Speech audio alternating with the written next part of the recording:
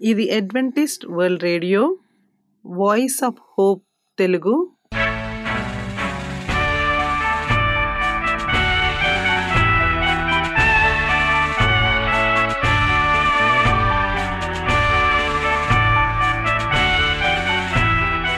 ప్రపంచమంతా క్రైస్తవ సందేశములు ప్రసారము చేయుచున్న అడ్వెంటిస్ట్ మీడియా కేంద్రము ఈ జీవన జ్యోతి కార్యక్రమమునకు ప్రేమపూర్వకముగా ఆహ్వానించుచున్నాము.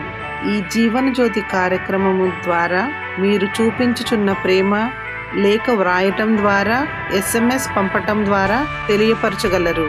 అందు నిమిత్తం మేము కృతజ్ఞతలు మీ అందరికీ చెప్పుచున్నాము. ప్రియమైన సహోదరి సహోదరులకు, నేడు మేము ప్రచారము చేయుచున్న సుమధుర గీతాలను, ఆధ్యాత్మిక సందేశములు మరియు బైబిల్ ప్రవచనములు ప్రియమైన శ్రోతలకు ఈ కార్యక్రమము సుమధుర గీతముతో ప్రారంభించుచున్నాము.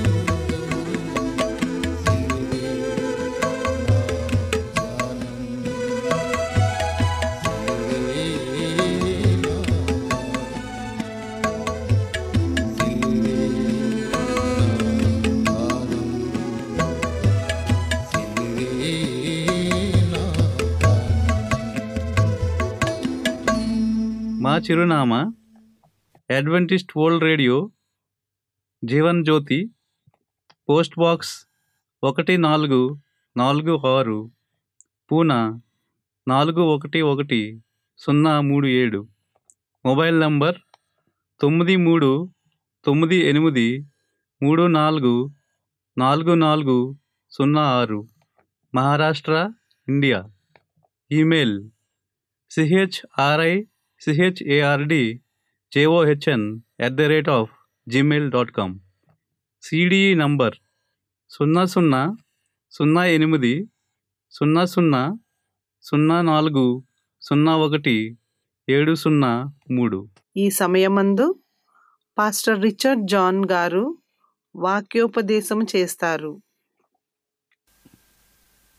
ద్వితీయోపదేశకాండం 11 అధ్యాయంలో కొన్ని విషయాలు మనం నేర్చుకొని ఉన్నాము. ఈ దినమందు దేవుని నామానికి మహిమ కలుగును గాక. గడిచిన కాలమంతా కూడా దేవుని యొక్క ఉచితమైన కృపలో మనందరం కూడా బలపడి ఈ దినమందు ఆయన స్వార్థమానాన్ని వినటానికి విచ్చేసిన ప్రతి ప్రియ ఈ రేడియో లిజనర్స్కి మీకు ఆహ్వానం తెలుపుతున్నాం.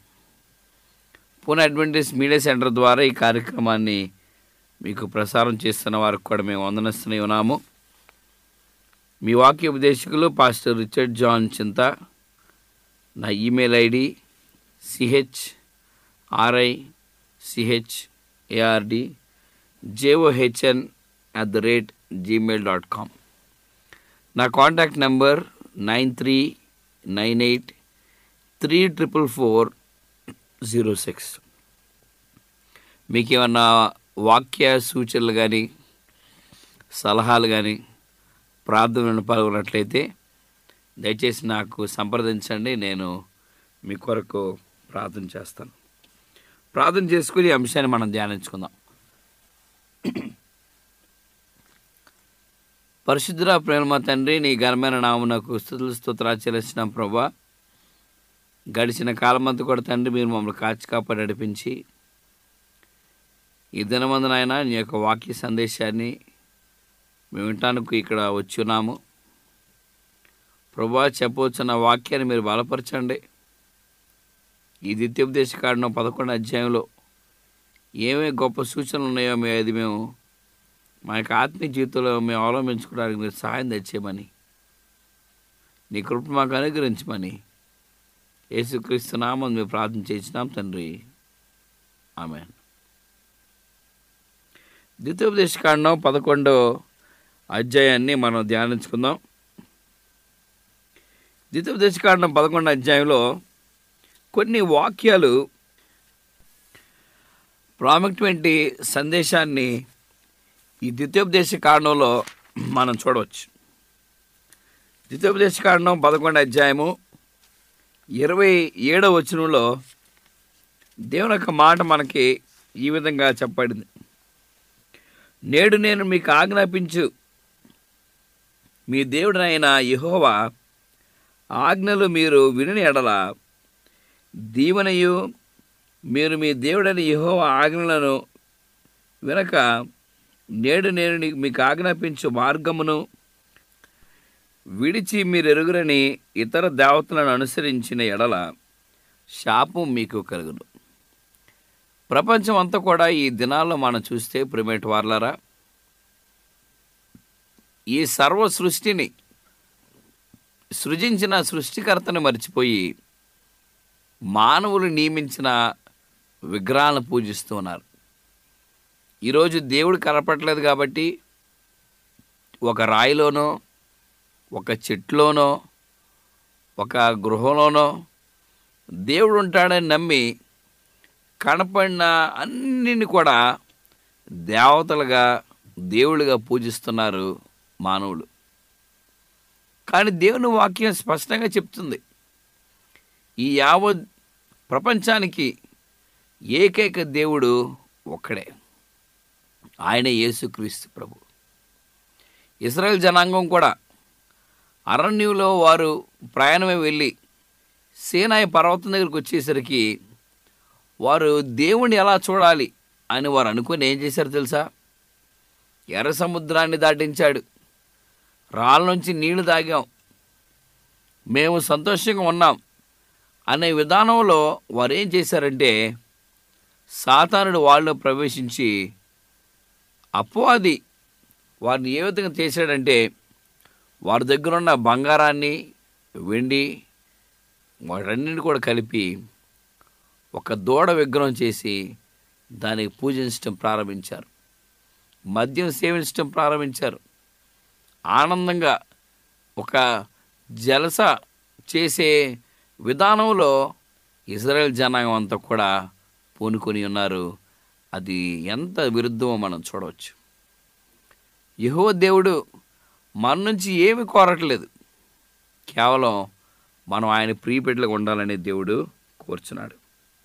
ఇక్కడేమో చెప్తున్నాడు, నేడు నేను మీకు ఆజ్ఞాపించి మీ దేవుడని యెహోవా ఆజ్ఞలు మీరు విని ఎడల మీకు దీవెనయు, మీరు మీ దేవుడని యెహోవా ఆజ్ఞ వినక నేడు నేను మీకు ఆజ్ఞాపించు మార్గమును విడిచి మీరు ఎరుగనని ఇతర దేవతలను అనుసరించిన ఎడల శాపం మీకు కలుగును. ప్రియులారా, మనం ఒక మూవీ స్టార్ను అభినందిస్తూ ఉంటాం, ఒక క్రికెటర్ని అభినందిస్తూ ఉంటాం, లేకపోతే మన ఉపాధ్యాయులు మనం ఒక ఇన్స్పిరేషన్గా తీసుకొని చేస్తూ ఉంటాం. అది కూడా విగ్రహారాధనే. ఎందుకు తెలుసా? దేవుని కన్నా ఇంకెవరినైనా మనం ఆరాధిస్తే అది విగ్రహారాధనకి లెక్క. మన దేవునికి ఆ గొప్ప ప్రాముఖ్యతని మనం ఆయనకి ఇవ్వాలి. ఇక్కడ ఏమనుంది? ద్వితీయోపదేశకాండం 11వ అధ్యాయము 13 నుంచి 15 వచనాల్లో, కాబట్టి మీ పూర్ణ హృదయంతోనూ మీ పూర్ణ ఆత్మతోనూ మీ దేవుడని యెహోవాను ప్రేమించి ఆయనను సేవింపవలెనని నేడు నేను మీకు ఆజ్ఞాపించు ఆజ్ఞలను మీరు జాగ్రత్తగా వినుడి. చూసారా? నేను నియమించిన, మేము నియమించలే అనలేదు దేవుడు, నేను నియమించానని చెప్పాడు. మేము అనే మాటకి, నేను అనే మాటకి ఎంత తేడా ఉంది? నేను అంటే ఒకరు, సింగులర్. మేము అంటే ప్లూరల్, చాలామంది ఉన్నారండి. కానీ దేవుడు ఒక్కడే కాబట్టి నేను మీకు ఆజ్ఞాపించిన ఆజ్ఞలన్నిటిని, ఈ ఆజ్ఞలన్నీ కూడా మీరు పాటించినట్లయితే మీకు దీవెన, లేకపోతే శాపము ఉంటుంది. ఎలా ప్రేమించమంటున్నాడు? మన పూర్ణ ఆత్మతో, మన పూర్ణ మనసుతో నీ దేవుడైన యెహోవాను నీవు స్మరణించమని చెప్తున్నాడు. 11, 15 వచనాల్లో, మీ దేశమునకు వర్షము అనగా తొలకరి వానను కడవరి వానను దాని దాని కాలము కురిపించెదను. అందువలన నీవు నీ ధాన్యమును, నీ ద్రాక్ష రసమును, నీ నూనెను కూర్చుకొందువు. చూసారా? తగిన కాలంలో దేవుడు ఆయన ఇచ్చుచున్న ఈ వర్షం, తొలకరి వాన, కడవరి వాన, మనం ఏం చేయాలంటే ఈ తొలకరి వాన అనగా ఈ సమయంలో మనం ఏం చేయాలంటే దేవుని యొక్క పరిశుద్ధాత్మ సహాయాన్ని మనం తీసుకోవాలి. కడవరి వాన ఇంకెన్నడూ కూడా మనకి ఇక సమయం లేని విధానంలోకి మనం వచ్చేస్తాం. ఇంకా ఆ సమయం అందు మనం ఏం చేయాలంటే దేవుని వైపే చూడాలి. 15 వచనం, మరియు నీవు తిని తృప్తి పొందినట్లు నీ పశువుల కొరకు నీ చేల యందు గడ్డి మొలిపించేదను. మనం ఏం చేయవసరంలా. దేవునికి మనం ప్రార్థన చేసినట్లయితే మనకున్న పశువులు కూడా దేవుడు చూసుకుంటాడు. పశువులనే దేవుడు మరి చూసుకుంటూ ఉన్నాడంటే మరి మానవుల కొరకు ఇంకెంత ప్రణాళిక వేస్తున్నాడు మనం చూడవచ్చు. అడవిలో జంతువులు ఉంటాయి. అడవిలో జంతువులకి ఆహారం కొన్ని నెలలు, కొన్ని వారాలు దొరకదు. కానీ ఎలా పోషిస్తున్నాడు యెహోవా దేవుడు? తగిన కాలంలో, తగిన సమయం ముందు ఆహారాన్ని మరి ఆ అడవిలో ఉన్న మృగాలకు, జంతువులకి దేవుడు ఇస్తూ ఉన్నాడు. ఆకాశ పక్షులకి ఎలా వస్తున్నాడు చూడండి దేవుడు. మరి ఈ లోకంలో ప్రాకు ప్రతి జీవి ఎలాగ ఆహారం పొందుతున్నారో మనం చూడవచ్చు ప్రేమిటి వాళ్ళారా. దేవుని యొక్క సృష్టి ఎంతో గొప్పది. మనం సృష్టికర్తనే పూజించాలి తప్ప సృష్టిని నీవు పూజింపరాదు. దేని కూడా నువ్వు పూజించకూడదు. ఎప్పుడైతే అలా పూజిస్తావో నీకు అది శాపంగా మారుతుంది.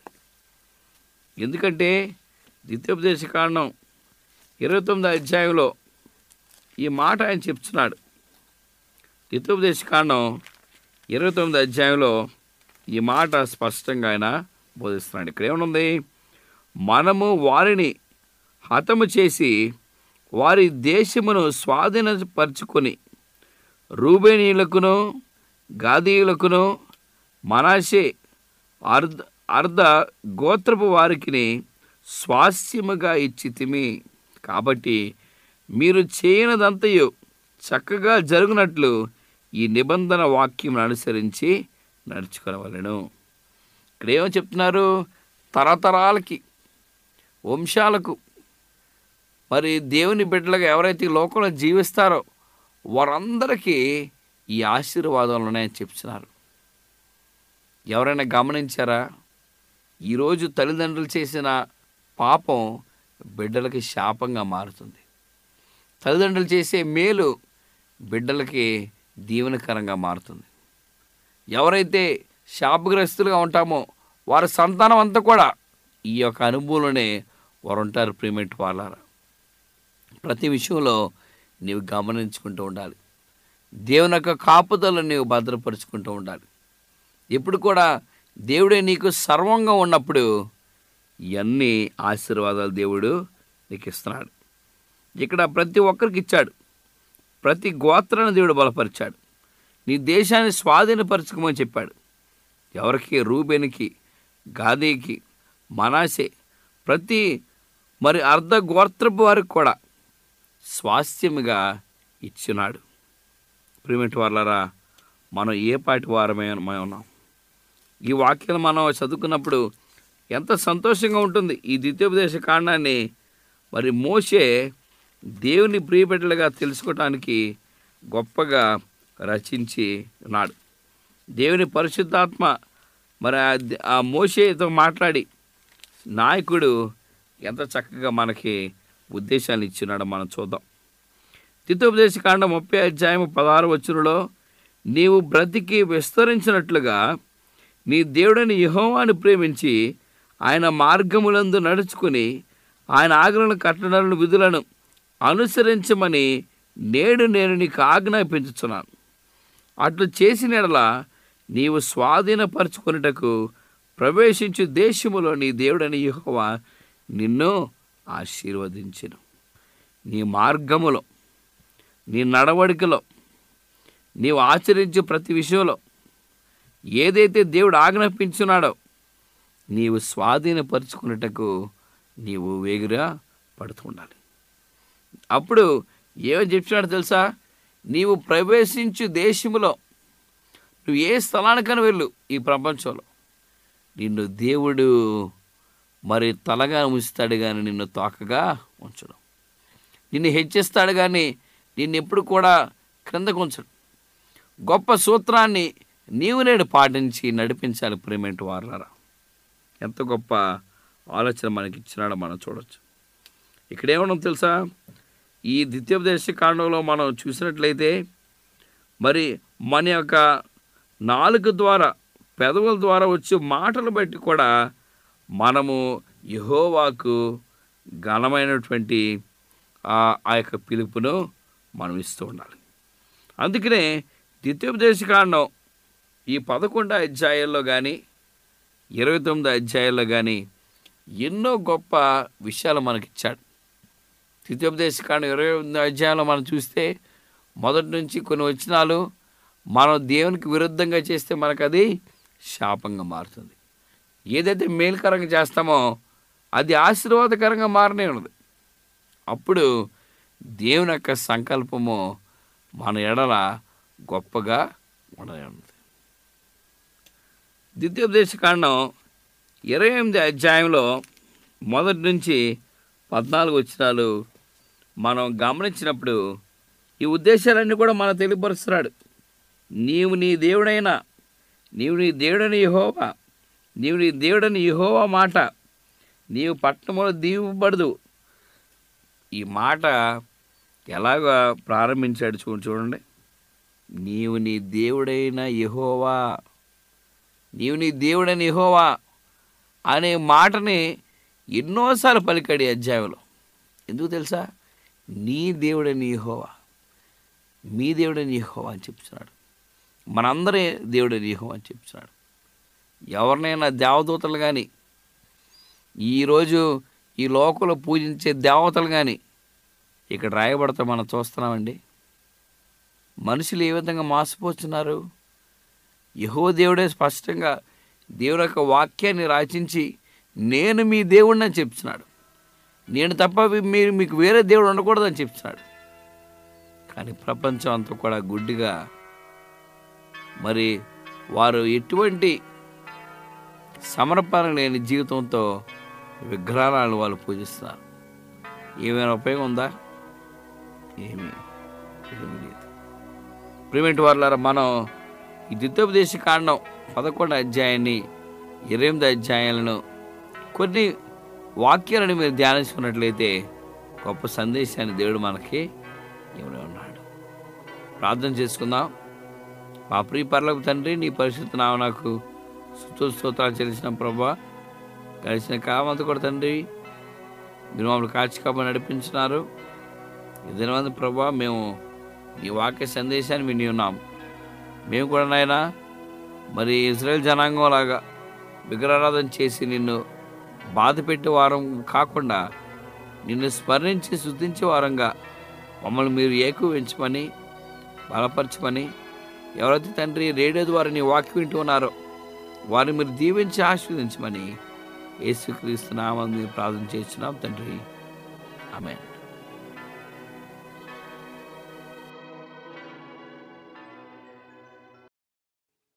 ఈ వాక్యోపదేశము మీ అందరికీ ఆశీర్వాదకరముగా ఉండాలని ప్రార్థిస్తున్నాము. మీ యొక్క సలహాలు మాకు లేఖ మరియు SMS ద్వారా ఇవ్వగలరు. మీకు ఏమైనా బైబిల్ పాఠములు నేర్చుకోవలసిన ప్రేరేపణ ఉన్నట్లయితే మాకు తెలియజేయగలరు. మీకు ప్రార్థన అవసరతలు ఉన్నట్లయితే మాకు వాట్సాప్, SMS ద్వారా తెలియపరచగలరు. మీ కొరకు ప్రార్థన చేయుచున్నాము. ప్రియమైన విశ్వాసులారా, మా చిరునామా Adventist World Radio, Jeevan Jyothi, post box number 1446, Poona 411037, Maharashtra, India. Mobile number 9339344406. Email CHRICHARDJOHN@gmail.com. మరలా ఇదే సమయానికి ఇదే మీటర్ బ్యాండ్లో కలుద్దాం. అంతవరకు సెలవు. దేవుడు మిమ్ములను మీ కుటుంబాలను దీవించునుగాక.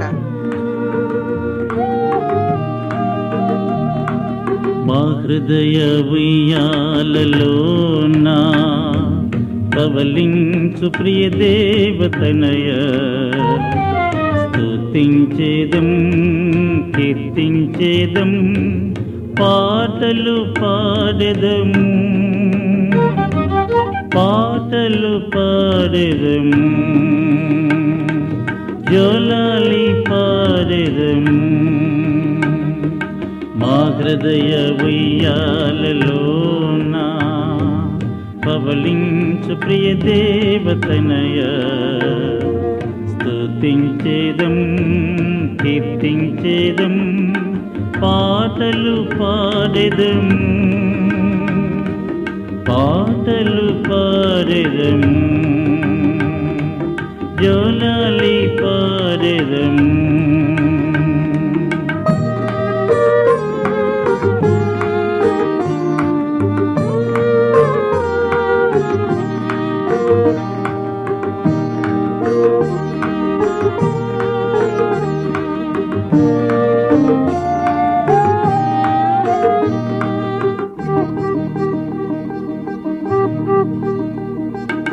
సత్యస్వరూపేవి నీవే, సౌందర్యవంతుడవివే.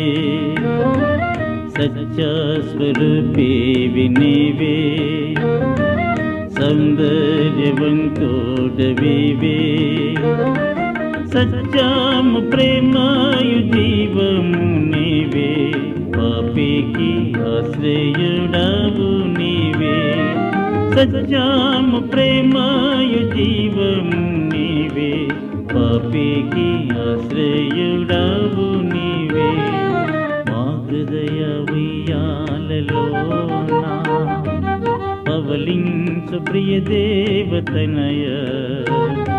స్తుతించేదం కీర్తించేదం, పాటలు పాడెదం, పాటలు పాడెదం, జోలాలి పాడెదం.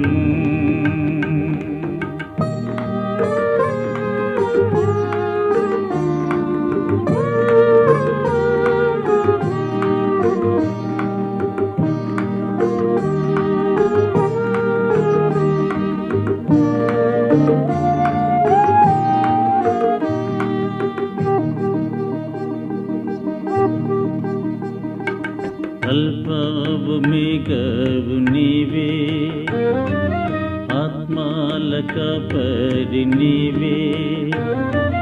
అల్పావు మేఘవు నీవే, ఆత్మాల కాపరి నీవే.